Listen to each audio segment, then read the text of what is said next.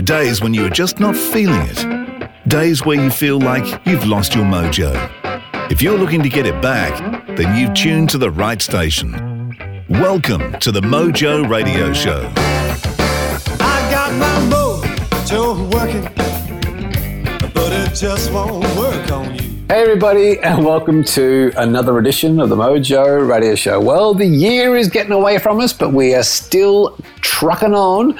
And I've got to say, I know I say it every week, but this week is an absolute cracking show. And if you are an entrepreneur, a business leader, if you're somebody who has an idea that you want to bring to life, this show you will want to listen to very carefully with a pen and paper, and trust me, you'll want to listen to it over and over again, just as Robbo and I have. If you're new to the show, the idea of the Mojo Radio Show is just to find people that we, as in Robbo and me, find interesting. We chat to them, we extract their opinions, their tips, their tools, their angles on stuff to help us get our mojo working in and out of the workplace.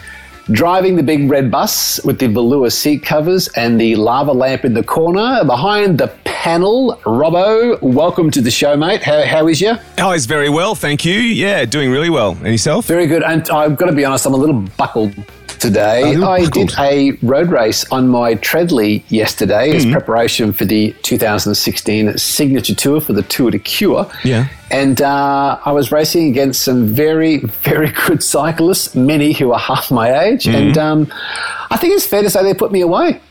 Really? Isn't it funny though? Isn't it funny though that when like you say, when they're half your age, you think those young bucks, they're not getting away with it, and how hard you'll actually push yourself. Well, it is. And what I found is, because you're rolling through on the front of the pack, doing your turns. And as these kids went past me, they're fresh faced and this beautiful skin, and they're young and tanned legs and stuff. And I'm just, It really did. It was quite fulfilling actually to see these kids that are just these young weapons with the world in front of them. And so anyway, there was a little bit of a workout in the weekend, getting ready for the Tour de Cure, riding from Brisbane to Sydney this year. You can check it out online, folks, the Tour de Cure Australia. But looking to raise some more money and awareness around the whole cancer thing. Yeah. So that was my weekend, mate. Nice one. That's very good. My weekend was a bit quieter than that. Yeah, in hindsight, mine should have been a bit quiet like that too. Which leads me on to the start of the show this week, Robbo. Yes. Do you remember your good mate, Ella James? Indeed I do. How could I forget the beautiful Ella James? The beautiful Ella James, who is a comedian in Los Angeles, an Australian girl who moved across there, is doing good in LA on the comedy scene.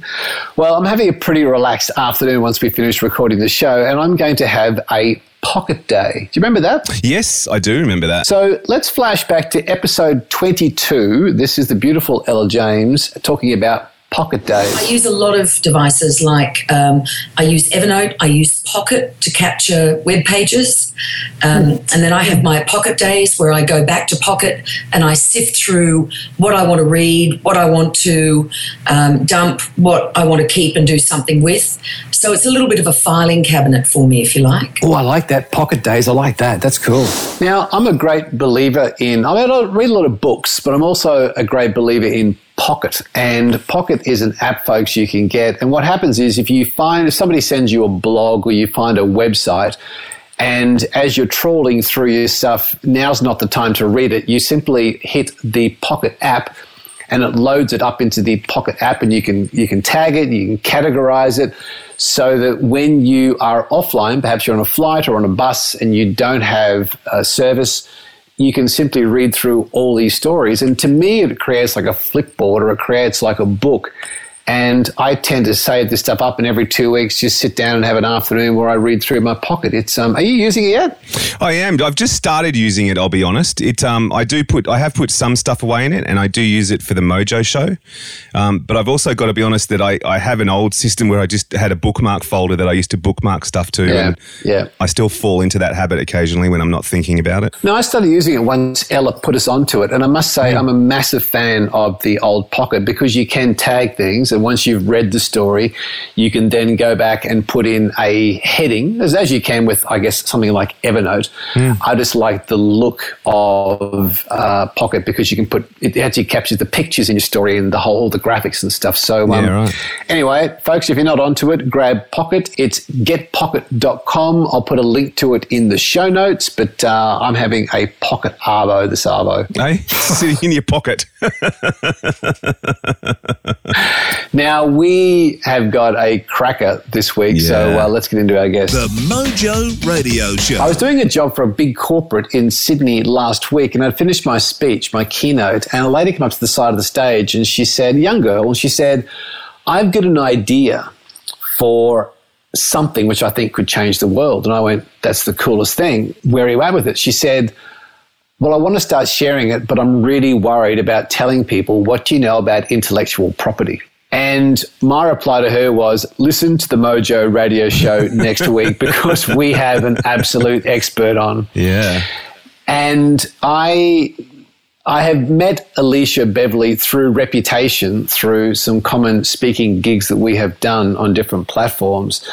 And the people who mutually know both of us have said, you guys would be great together because I speak on innovation and Mojo, and Alicia Beverley speaks on how do you protect your intellectual property, trademarks, patents, and how that all works in no matter what size business you've got, how does this whole thing work? And we all worry about telling people an idea. What does it mean? How do we protect it? So thankfully, we have Alicia on the show today, and this is going to be a cracking show. Alicia, welcome to the Mojo Radio Show. Thanks for having me, Gary. Really appreciate it. Now, I must say, I am really looking forward to this conversation today because intellectual property, or as we shall call it, IP, is not a topic I've ever heard discussed on a podcast. So this is really good. I've got loads of ground for us to cover, and I suspect we'll uncover stuff as we go through it. But just to start us off, Alicia, can you just give me an idea of the sort of work you're doing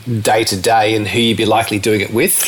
Yes, I tend to work with the whole spectrum from the startup green-edged guy, who's probably in his middle 20s, and more young women too who are joining that area of I guess the brand new world of how they can make a difference. There's an enormous amount of earnestness in the startup environment. A lot of people taking themselves really very seriously, I guess primarily because the stakes are so high and they stand to make many millions if they get it right. All the way through to the very established business person, somebody who has been around the traps maybe for decades and has probably built several businesses, and they've gone through many phases and they've seen many cycles.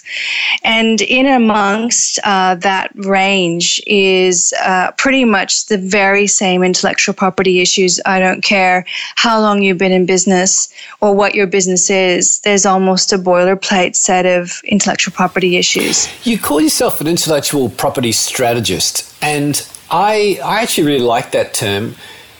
Is this something that we need to be making a strategy, but probably aren't? Yes, because every business is actually built on a foundation of intellectual property. The problem is that as business people, we get distracted by the bright and shiny stuff just like we do in everyday life. Something sexy like innovation, which of course is the buzzword, and why every single startup is actually a small business. In the old days, we called them small businesses, and now everybody's a startup, right?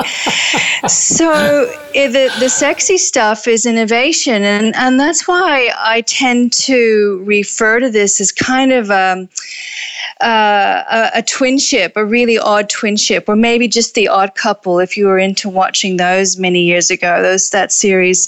And The Odd Couple is effectively that innovation is the sexy twin everybody wants to go out with. She's the life of the party. She's changed changing her clothes for every gig. She's up with everything that's the latest, and she's bright and sparkly, and we're just amazed at her. She's like a breath of fresh air, and in a way, she kind of just slips through our fingers all the time. We're always running after her.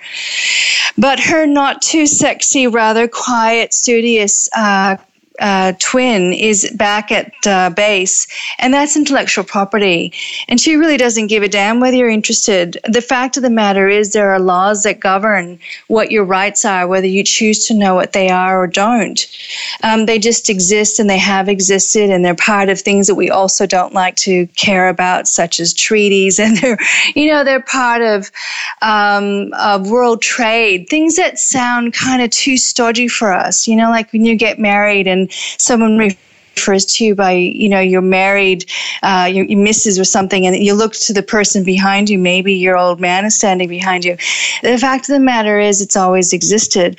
So, while everybody's chasing innovation, I don't know, maybe I am that ugly twin. I'm sitting back at base and I'm working out the strategy for protecting your brand, which is, by the way, the sexy flip side to something that we know in my business is trademarks.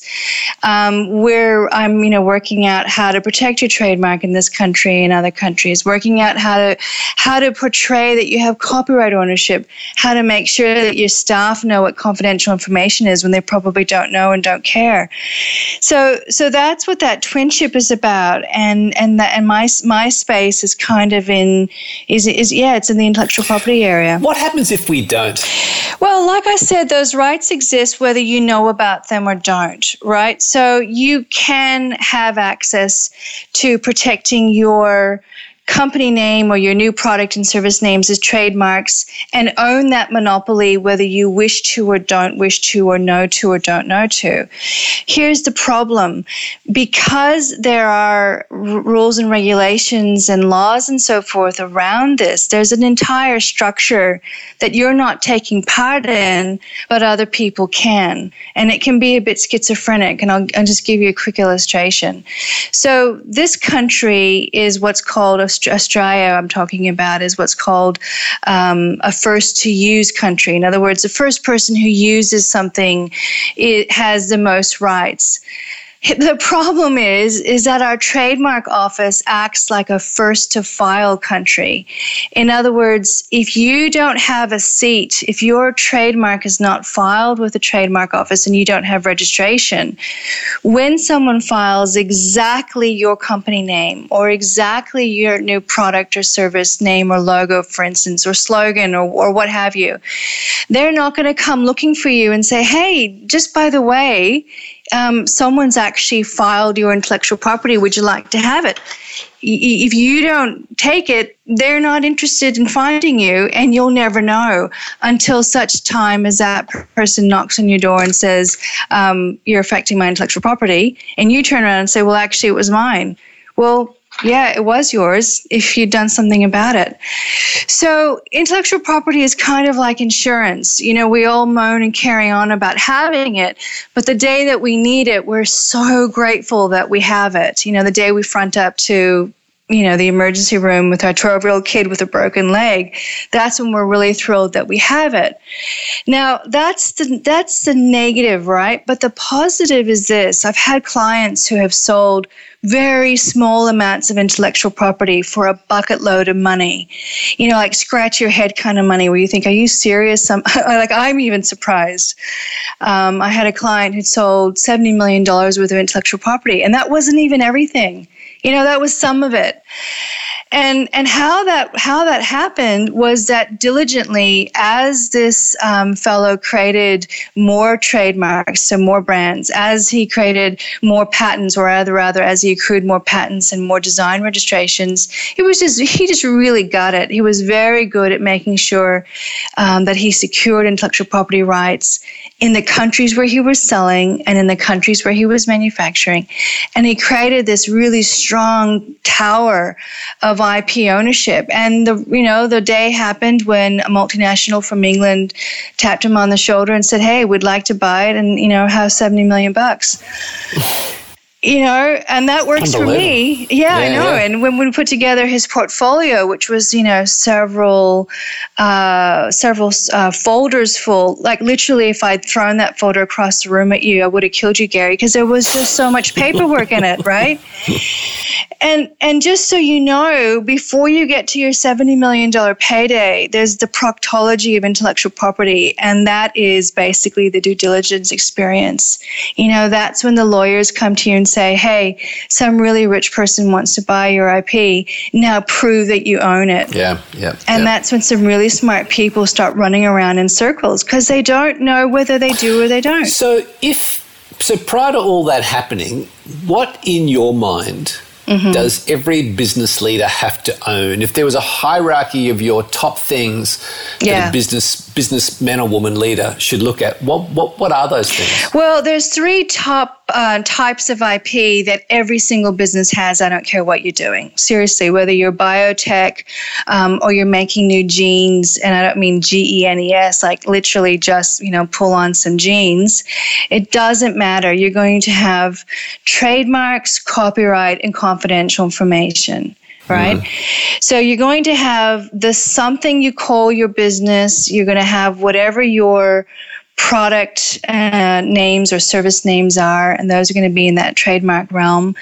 You're going to have copyright, which is like your website, it's your written material, it's manuals, it's policies, it's procedures, it's all of the content that's created for your social media strategy, all of that, right? And then you're going to have confidential information. So all the stuff behind the scenes, it's the reason why you lock your damn door and why you have passwords and so forth. It's the stuff that nobody needs to know, but you and whoever you decide needs to know it. Every business is going to have that, right? I'm sure, Gary, you thinking about the tech members that you've sat with or the business people you've sat with. That's it, right? But there are also those who will have patents, they'll have designs, registered designs, and then the more exotic type, which you don't run into very often, are circuit layout rights, which is very common in the manufacturing realm, and then plant breeders' rights, which is for people who are in the new plant and tree breeds type area. Now, the biggest misconceptions also run hand in hand with those top 3. And if you don't mind, I'll just give you the biggest misconception that I run into, and it doesn't matter what country it is either. And that is that that my company name or my business name is the same as having a trademark, and it's absolutely not. And to illustrate that point, you might remember a million years ago when Virgin Airlines came to town. I mean, about 20 years ago now? When Virgin Enterprises came to town, the very first thing they did to make friends and influence people is they sued a whole bunch of Australian businesses. And they had every right to. And the reason why this is that they had been slowly protecting the Virgin brand in Australia's trademark office across many product and service classes. They're called goods and service classes, and there's 45 of them, 35 goods classes and 11 service classes. And they had protected Virgin, the brand, like you would not believe, right? Meanwhile, a whole bunch of mom and pop type enterprises were just happily going along using Virgin because that was their business name, or Virgin because that was their proprietary limited. And not any of them, except for one, had protected it as a trademark. So when Virgin started business in Australia, they naturally sent off cease and desist letters to every one of those. And the only one who won happened to have protected Virgin Hills in Class 32 for grog. And they missed that onslaught because they had protected the trademark. Yeah, so that's probably the biggest misconception I run into. And to this day, even though I've been doing this for 20 years or so, I still run into it. And it surprises me, but, old habits die hard. The second one that I run into, which is really dangerous, and it's I even had to coin a term for it, and my 2 terms actually, dirty IP and ghost IP. Now, dirty IP is intellectual property you don't own because you did not use the right legal agreement or contract with the person who was creating the intellectual property, such as a subcontractor like your web designer or maybe your HR subcontractor, right? Ghost IP is IP you're never going to own because you didn't use that contract, but for whatever reason you cannot come to terms with that person or that entity. They will not. They won't do business with you. They're not going to hand it over. So just to reiterate, the second most common misconception I run into is that if I've paid for the IP, I own it. And no, no, you don't. In most cases, you paid for the IP for the pleasure of paying for it and using it, but you don't actually own it. And to own it, you need to be using the right contracts. So here's a question for me, being a little recording studio operator. Yeah. And an example that actually popped just so long as it doesn't put me between me and Gary right now, and it's going to freak Gary out, and somehow he's going to be the dirty IP guy, right? No, I'm just pulling out my contracts here, Alicia. Yeah, just check on this. I've got a contract template. We'll sort this out quickly. If there's a host of a podcast program, no. I think it's in clause 13 in front of this, Robin. Just pull that up. Yeah, this is when people stop listening to me, immediately get their phone out and start ringing people. But yeah, go ahead. See, my question comes to this. My question comes to, I on-sell a product, right? So I record a voiceover, I put some music or some sound effects behind it, or in the case of last week, I wrote music, I recorded that music, I had a vocalist come and sing. Yeah. And then I have a client in Singapore who has purchased that off me. Right. To use on their radio station. But technically, I still own that track. Because of the contract. I'm hearing dirty IP. You know, I mean, was there a contract? It is dirty IP. He loves talking dirty. I like talking dirty. There you go. Everybody likes it till the tears come out. Yeah. And that's when people realize that, you know, either A, they're the owner of the IP, or B, they got shafted. It's which one of those are you, which hat are you wearing at which time? But my question is, what it would also come down to, though, is what you're happy to sign off on. Like the radio station in Singapore had the option to buy it out completely and own it, or pay per 12-month period, which was their choice. Yeah. So it's not completely, I guess what I was trying to get to was all this isn't completely set in stone. It can also be what you're comfortable with in some cases. Like you would never want to run that risk with your company logo or your company name. Yeah. But in some cases you might go, I'm happy with you. You know, that's exactly right. Like I'm happy for you to make any decision you want. Just make a decision. Yeah. Be informed. And that's where I find the majority of business people are off in la la land. They haven't A, talked about it or thought about it, and B, therefore they're in the default position without knowing it, and C, they're operating from that default position without even knowing that that's where they're at. That's where they're at.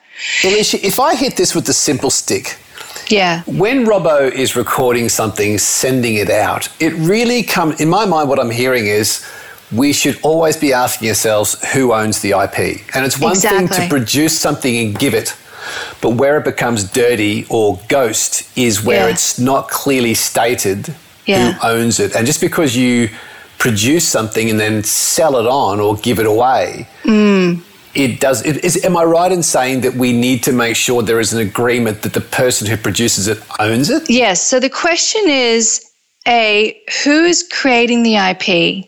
Just start with that. Then B, who might be adding value or enhancing or somehow changing the IP? But just going to that first point, right? So who's creating the IP? Just so long as you work out who that is, there's going to be a relationship that needs to be identified, and then it needs to be handled, unfortunately, primarily through a contractual agreement. The reason why I say unfortunately is because I have found that business people have this most amazing malady, and that is an utter allergy to lawyers until they desperately need them. So instead of, using your lawyer as a strategic right hand, sort of enabling you to be a better business person, lawyers are seen as the bad guys, right? So if you can just cure that one really quickly, then I'm assuming the corollary to that will be that people would actually start suddenly using legal agreements in the right spirit, which is really just about establishing the relationship and the who owns what. And if you remember, I was saying, just going back to the due diligence comment, there's going to be ways and means of proving ownership when you have to. And one primary way is to have the registered trademark or the patent number or the design number, right? It's a certificate that a government has sent you and it proves that you own it. But the other way to prove ownership is almost always going to be a contract, a legal agreement of some sort. And it's those that business people need to be better at having, at securing, and also at filing, like literally just, putting them in the right place so they can be found. Yeah, this is such an interesting area. I am currently out shopping a book idea, and it is a book that hasn't been done before. So it is a brand new category in books that I haven't seen anywhere in the world. And so I'm now out shopping with publishers and agents to say, look, what should I do with this thing? But now you've got me thinking that I could be taking out this brand new category, and you're out shopping this to startups, small business are out shopping these brand new ideas where they found a territory that currently nobody is in, which is, part of the marketing warfare. Building a new business, you find an uncharted territory. Yeah. But gee, there's that whole area of someone who's wise hearing the idea. And if you don't own it and lock it up properly, you are just giving them the idea, aren't you? Yes, but no. And the reason why that is, the reason why that is because in my very early life in intellectual property, I dealt heavily with inventors. And inventors are the most paranoid people on the planet. They would have been fabulous as Cold War spies because they just will not whisper a thing because they're so paranoid that someone's going to steal their idea. The fact of the matter is, intellectual property is tangible. It's the expression of something in a tangible form. Forget about the fact that accountants, people who we also need to love if we love our intellectual property, refer to IP as intangibles. Just put that aside, but remember, they're going to call them intangibles. In the world that we live in, intellectual property has to go from our head, where it's actually intellectual capital, to something that exists, whether it is the plan for something, whether it is the outline for a new book, whatever, right? It has to have a tangible form.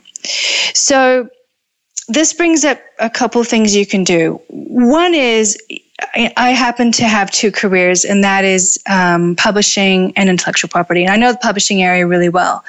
If you come to me as a possible author and, you want to have a covert meeting where you're not going to tell me very much, I can tell you right now, I can't do a thing with you. What am I going to do? How am I going to get any power around your idea to, in a very tight market, push you forward and put any of my tiny budget into your book? I have to know what you're talking about. So therein comes the fact that you're going to have to share with me, and there's going to be a certain amount of trust.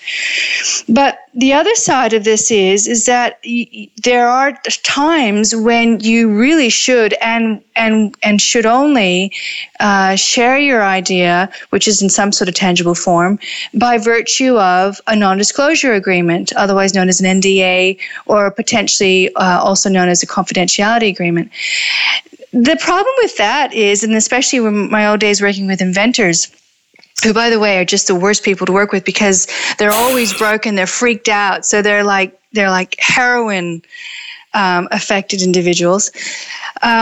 you don't want to work with them, but you really care for them because they do things like put their whole house on the line, is that at some point you're going to run across someone who has loads of money who's not signing anything. They're just not going to do it. And I've had people in the joint venture space and also in the angel space say, I don't sign any of those things. This is about trust and whether or not you're going to trust me. Okay, that's fine. If that's how this relationship is going to start based on trust, fine. But go past that moment of trust, whatever it ends up being in your particular circumstances. What comes from that is still going to involve intellectual property that still has to be protected somehow or other. And there just seems to be this whole trust me thing. And I can't advise you on that because that's going to be, you're going to know the circumstances yourself. But after that point, there's still going to be IP. There's going to be the chapter that you write, the chapters that you write. You know what I mean? There's going to be the book cover and so on. Do non-disclosure agreements or confidentiality agreements, do they stand up, Alicia? And there's two parts to it. Number one is quite often if I'm doing a speaking job or a consultancy job, a business, normally a bigger one will say, we want you to sign this. And I go, look, whatever happens in the room stays in the room. I don't really care. I'm happy to sign it. The other part that I've got, so there's that part. The other part I get is you get an email from somebody with a 4-page non-disclosure confidential at the bottom of the email, of every email. Does this stuff stand up? Is it really valid, or is it a bit like peeing in a wetsuit where it makes you feel warm and fuzzy but no one else cares or knows what's going on? Is there some value to it? I know. Every time I get asked, is there value to this process? And particularly when I'm presenting within the executive connection environment, there's always going to be one person there who's actually experienced this in real life. They have been to court. So yes, it does stand up, and sometimes it doesn't. It depends on whether or not you're going to do something with it. And that's what's called enforcement. On the one hand, there's intellectual property and what it costs to have it and protect it, say the cost of patents or the cost of filing your trademarks. But on the other hand is also the stick, which is enforcement. Are you willing to actually enforce your rights? Now, the CSIRO had something like 19 international patents for Wi-Fi, and they all pretty much died. Like, they've all finished. Their 20-year tenure finished just a few years ago. Now, the royalties they made from those 19 patents was in the order of several $100 million, several $100 million bucks for Wi-Fi to CSIRO.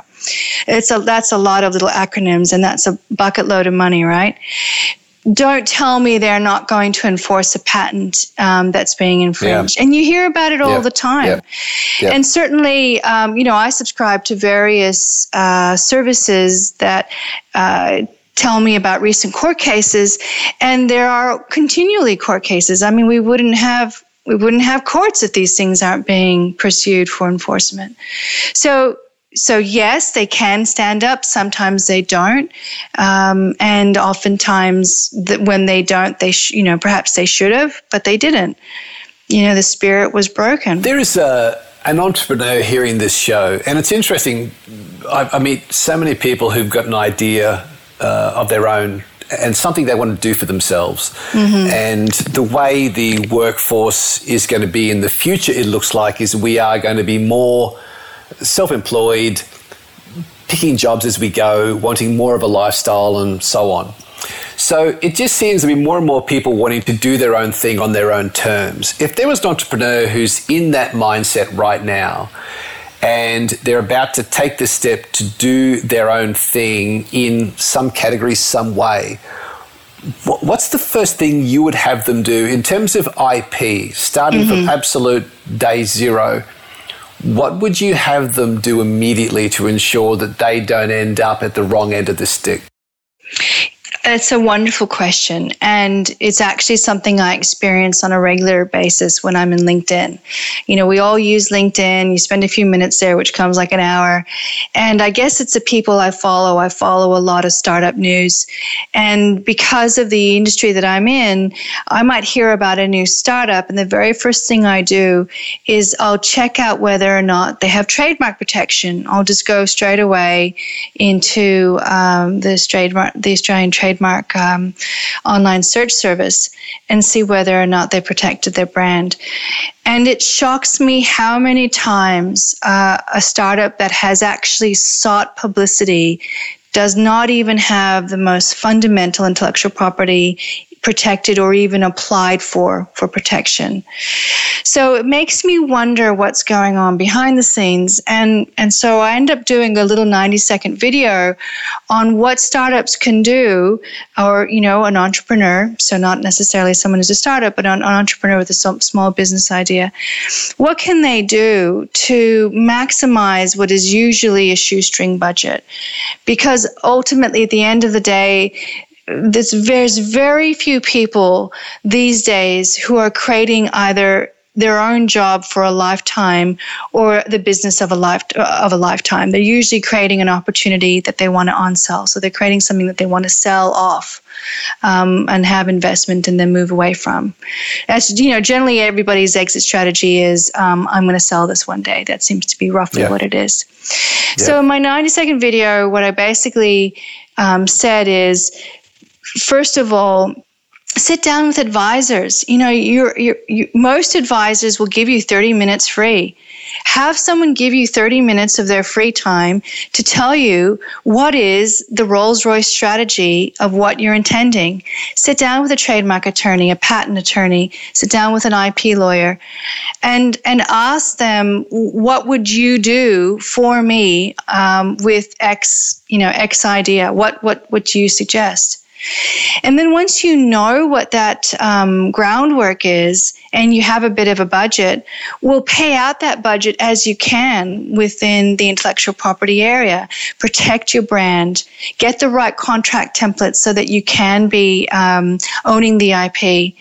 And after that, I would say start with, not even after that, coincidentally to that, start creating your own IP portfolio. I'll never forget sitting down with an entrepreneur who was creating a new makeup brand. It's a very successful makeup brand now, several years later. And I contacted her very early on. She had probably been in business for maybe, 18 months, but she was already getting pretty good buzz. And I said, let's do an IP audit. Let's find out what you actually own. Because by that point, she had a very well-known brand. She had packaging. She had a website. She had cosmetic formulas and so forth. So she had, basically the beginnings of a good business. So I sat down and did an IP audit with her, only to find that she didn't own a damn thing. The business was a cash flow vessel. The money came in, the money came out, but she didn't own her brand because she hadn't protected it. She didn't own her packaging. She didn't own her cosmetic chemist work. She didn't own any of it. I mean, it was shocking. And yet this was somebody whose long-term plan was to have the business bought for many millions of dollars by, say, an American cosmetic company. Now tell me anybody you know who's got $10 million bucks to throw at anything, who's willing to throw it at a cash flow vessel and not actually have anything nailed down. So she came to a scary place, and that scary place was, I've got dirty IP like crazy. If I go back to every one of these intellectual property creators and tell them to sign a deed of assignment for all the IP they've already created, they could decide not to do it. They could ask me for more money. Or some other thing along those lines. The amazing thing was that we turned it around. Yeah, within 24 hours, a flood of deeds of assignments got faxed out, and in 24 hours, a flood of signed deeds of assignment came back.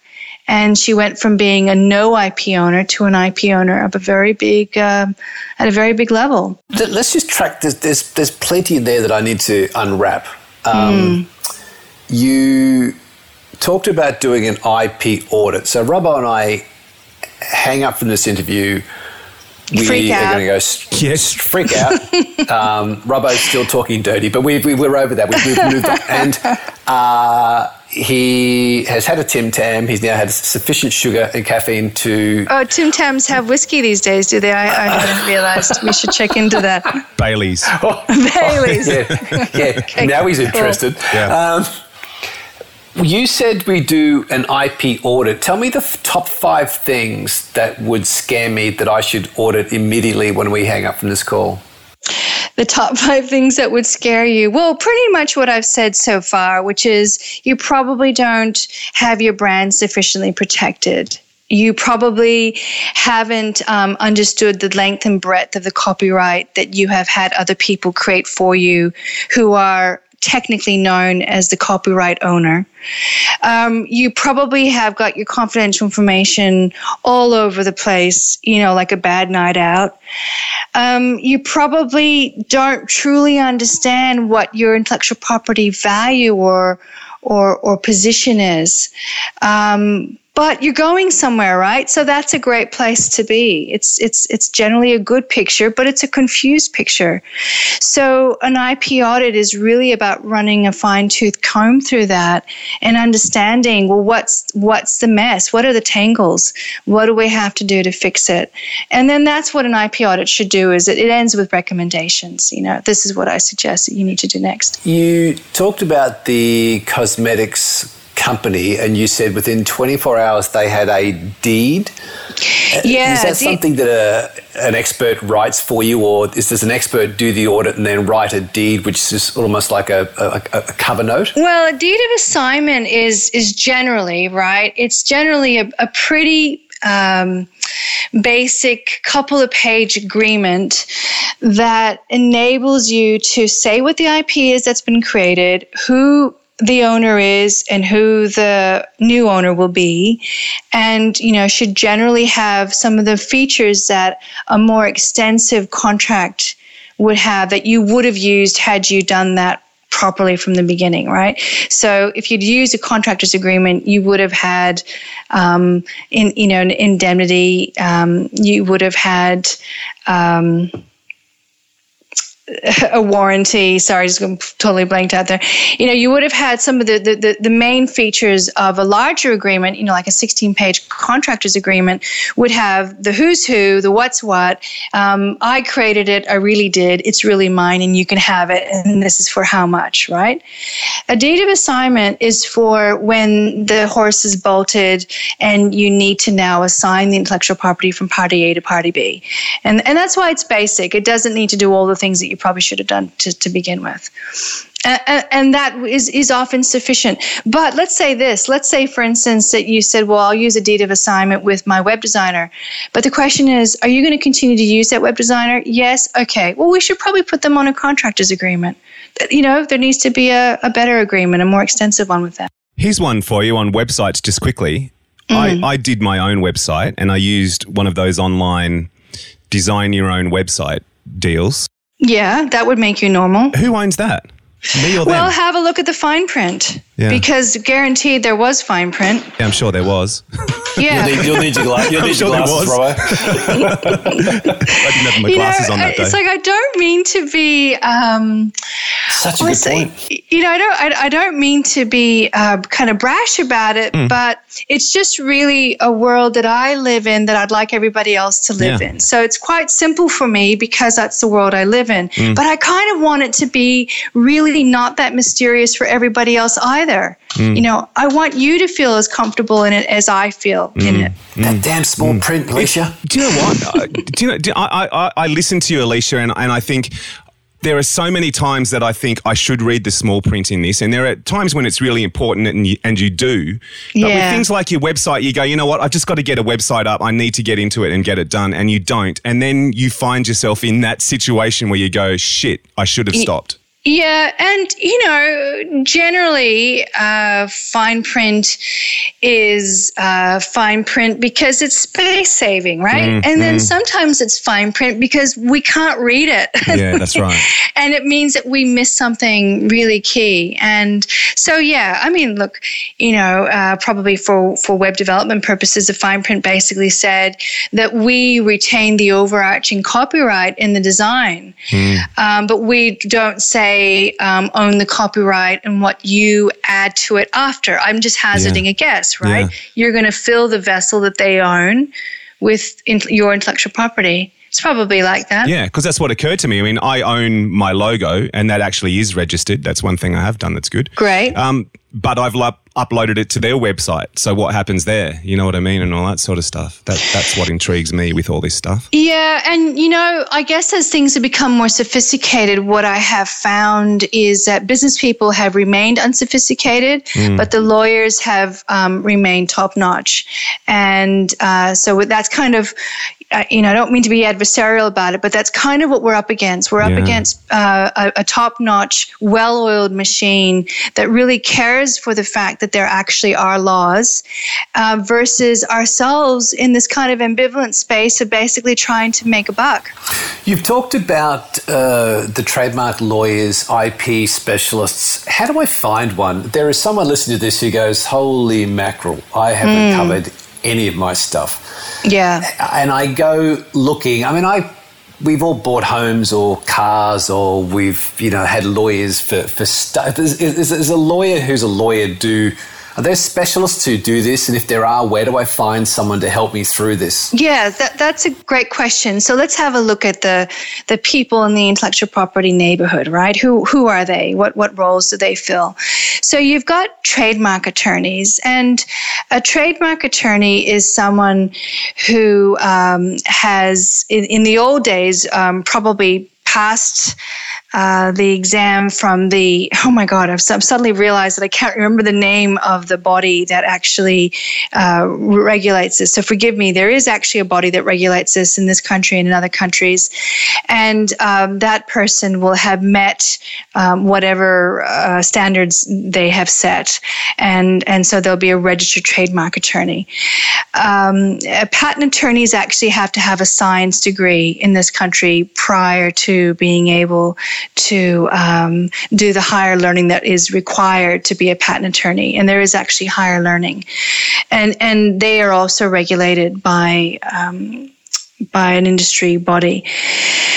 In America, from memory, these need to be lawyers. But in this country, you need to have a science degree to be a patent attorney. And that's because they tend to have specialists or special areas of speciality, such as, for instance, aerospace or something along those lines. But generally, the drafting of a patent is something that, let's say you have someone who's done a degree in aerospace, there's not that many aerospace patents necessarily, so they tend to have generalist skills within the patent arena that can be of assistance to people who have other kinds of inventions. And then there are IP lawyers, and IP lawyers might also be a patent attorney and a trademark attorney, but generally not. Generally, this is somebody who is a lawyer who has chosen to focus on intellectual property as their area of speciality. So what I have found in terms of the mistakes that business people tend to make is that if they have spoken to one of these people for 5 minutes, they automatically assume that, shucks, everything else is sorted from there on in. And that's a terrible mistake to make. And I ended up writing a quick little blog post on that about the conversations you're not having because you think your IP lawyer or your trademark attorney is psychic, or they somehow have, your innovation activity in your business on an RSS feed. The reality is they have no idea what you're doing unless you pick up the phone or email them to let them know that you have, say, a new trademark that needs protecting, or a new, say, packaging shape that needs design protection and so forth. So anybody who's going to be relatively innovative, I suggest that they actually, develop a relationship with a good patent attorney, trademark attorney, IP lawyer, and get to know them well. And you know, that triad would be useful, but also might I just throw in one other, and that is to have an accountant that really understands this. And the reason for this is because how your entity is set up could have a really big impact on how you are taxed if you actually go to sell intellectual property. And you might wish actually to have all of your IP held, for instance, in another entity or even a family trust. And then that trust enables your trading entity to have access to the IP. And the reason for that would be because if, say, something goes terribly wrong and the trading entity is sued and, you know, it dies a terrible death, the intellectual property was never in it. It just gets retracted back to the holding company that has it. So, yeah, wow. So an accountant and a lawyer who understand this and who work together that's a great place to be. You know, that's when things are really humming for you, and that's quite typical of your upper echelon of business. You know, this is something that happens on an everyday basis in larger businesses around the world. Robert, that's gold. Isn't that gold? Mate, that is gold. Trademark pending. Well, we'll call that gold IP. And thank you to Spandau Ballet for your intellectual property on that song we just played there. Cool. Well, this has been great. It's just made me think, Robert, what we need to do is get AP, our voice guy, on the phone to do a tail out at the end of the show saying, this show is trademarked to copyright protected. That's right. Alicia, you do that. You've been so generous with your time. We have just loved talking to you. Honestly, I could go on. I've got questions I haven't even hit yet. There's so much great stuff amongst what you're doing. It's so valuable, so important. Thank you very much. In this day and age, you're really on something here because with the number of people who are, let's call them startups or working for themselves or starting something from their home bedroom, we all want to do it. If they're not doing it already, they're going to be doing it. We want lifestyle. And I think the stuff you're talking about is just, it's either we don't understand it in a lot of cases, or if we do understand it, we just push it under the mat. And the payoff comes when you do something extraordinary and other people want what you've done. That's right. The intellectual property, I think, is so valuable. You've been so generous. You've been great fun. And thank you. We just can't thank you enough.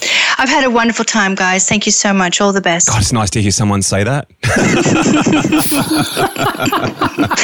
Well, I'm going to go pop a patented beta blocker now, but yes, it's been great. Thanks so much. Getting your mojo working. This is the Mojo Radio Show. So just as a little aside to that interview, you know that Tanae has her own jewellery design company, barefootdesigns.com.au, just a little plug. She had to listen to that interview straight after we'd recorded it because it's something that she's obviously thought about and never had really had anyone to get any input from. And she's already implemented 2 or 3 things that Alicia talked about in there. One big one was basically her domain name could have easily been taken over by a company in the States who have a similar name.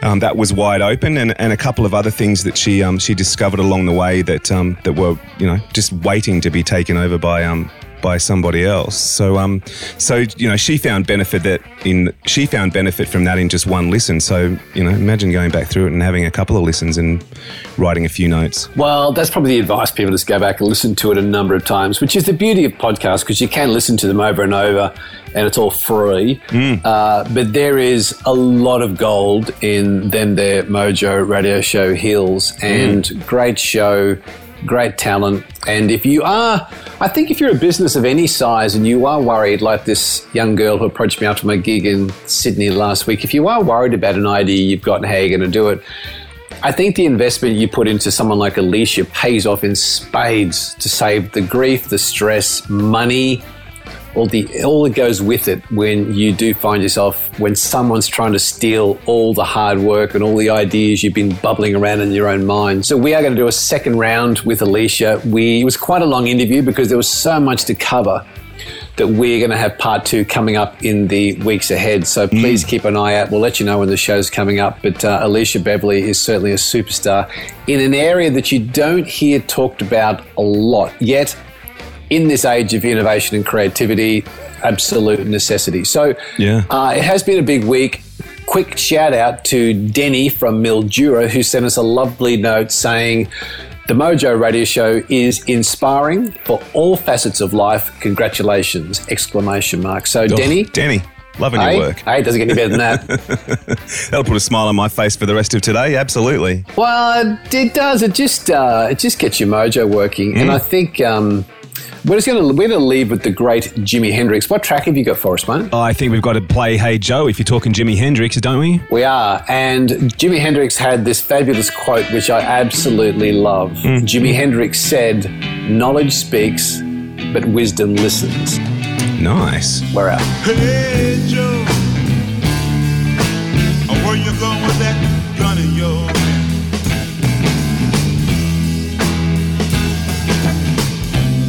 Hey Joe, I said, where you going with that gun in your hand?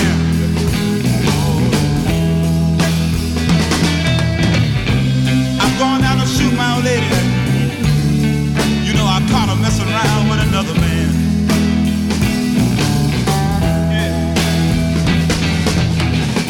I'm going down to shoot my old lady. You know I caught her messing around with another man. And that ain't too cool. Hey Joe, I heard you shot your woman down. You shot her down now. Hey Joe, I heard you shot your lady down. You shot her down to the ground. Yeah. Yes, I did. I shot her. You know I caught her messing around town.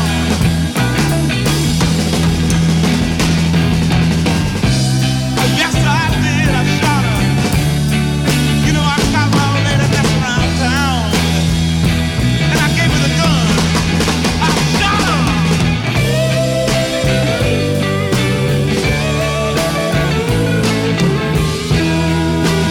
All right. Shoot her one more time again.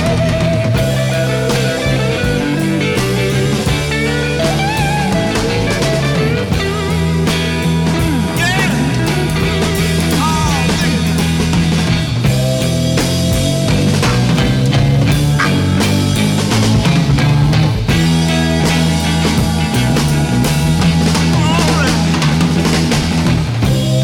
Hey Joe, where you gonna run to now? Where you gonna run to? Hey Joe, I said, where you gonna run to now? Where you gonna go? Well, this, I'm going way down south, way down to Mexico way. All right, I'm going way down south, way down where I can be free. Ain't no one gonna find me. Ain't no hangman gonna. He ain't gonna put a rope around me. You better believe right now. I got to go now. Hey. The Mojo Radio Show is produced and recorded in the studios of Voodoo Sound. For more tips and tools to get your mojo working, check us out on Facebook at The Mojo Radio Show or online at themojoradioshow.com. For more about Gary, see GaryBurtWhistle.com, or to polish your next audio or video production, check out voodoosound.com.au. And for the right voice, realtimecasting.com. Andrew Peters speaking. See you next time.